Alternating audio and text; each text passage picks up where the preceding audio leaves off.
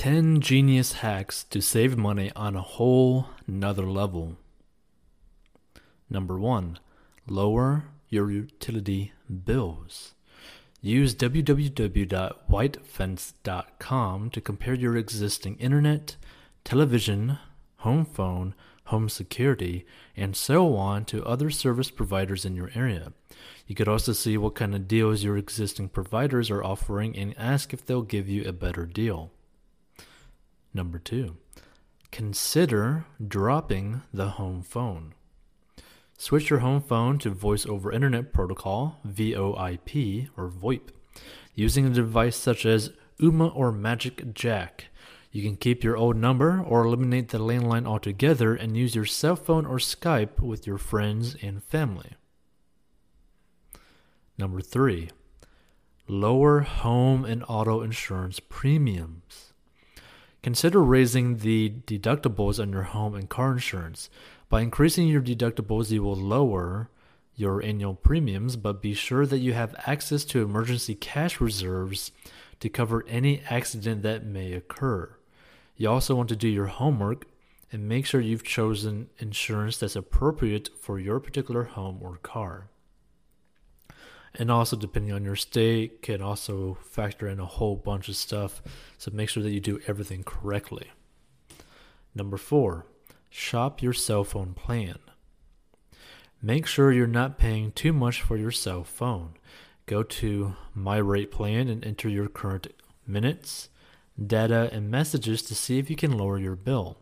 Also consider a no-contract cell phone plan.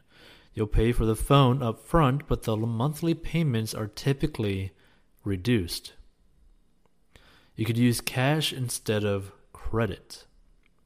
You'll find that handing out 5 hard-earned $20 bills is much harder than swiping a credit card.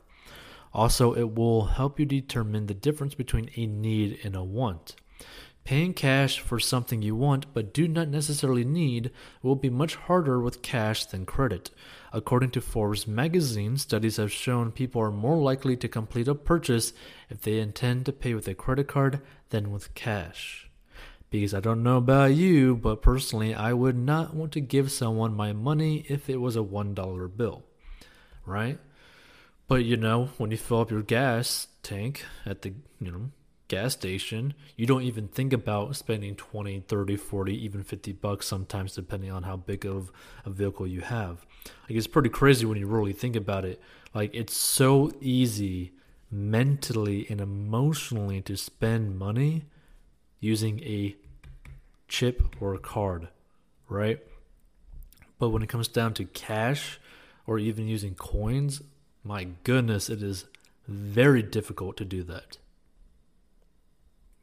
Number 6, focus on the major expenses. Major items include a new car, house, vacation, or other big-ticket items. Spend very serious time evaluating these purchases, as they will make much more of an impact long-term than saving $5 on coffee. A few websites that can help. Cars, TrueCar. You can see what others are paying for your new or used car to confirm you're getting a good deal. House, Zillow or Trulia. See what other houses have sold for in the area when purchasing or selling a home. Now, obviously, Zillow or Trulia is basically just a reference point. It's not necessarily a for sure thing. Vacations, Kayak is a good place to start for travel deals. Number 7. Consider private label over name brand goods. This can be for groceries, clothing, or any other item. You can save 30% to 40% just by choosing the private label brand with potentially no loss in value. Costco's Kirkland brand is a good example of this. Remember, part of the price on a name brand item goes to the manufacturer's marketing budget. This is not the case with private label products. Number 8, cut cable. For some, this is a non-starter, but if you do not have to watch sports on cable, is a viable option. The combination of an HD antenna, Netflix or Hulu, and the ability to stream content from your computer to your TV means you can still catch your favorite shows. The major networks typically provide recent episodes online for free. Try TV.com for the online options of your favorite content. At a minimum, consider cutting premium channels or set top boxes that you do not use. Number 9. Create a forced savings plan. A budget is not necessary if you automate your savings. Don't spend what you don't have and pay off your debts monthly. You could also have a percentage of your income, say 10%, automatically redirected into savings, such as your bank account or 401k, without ever seeing it. So a good example of this is basically you paying yourself first, like you yourself is a bill, right? Number 10, use an online budgeting tool. Online tools can do a lot of work for you.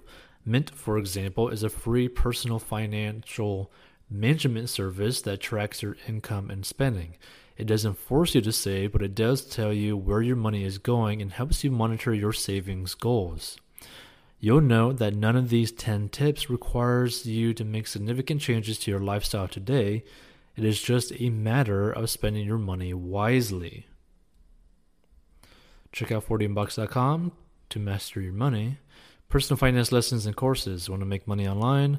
Learn the 4 steps to make money online in the description.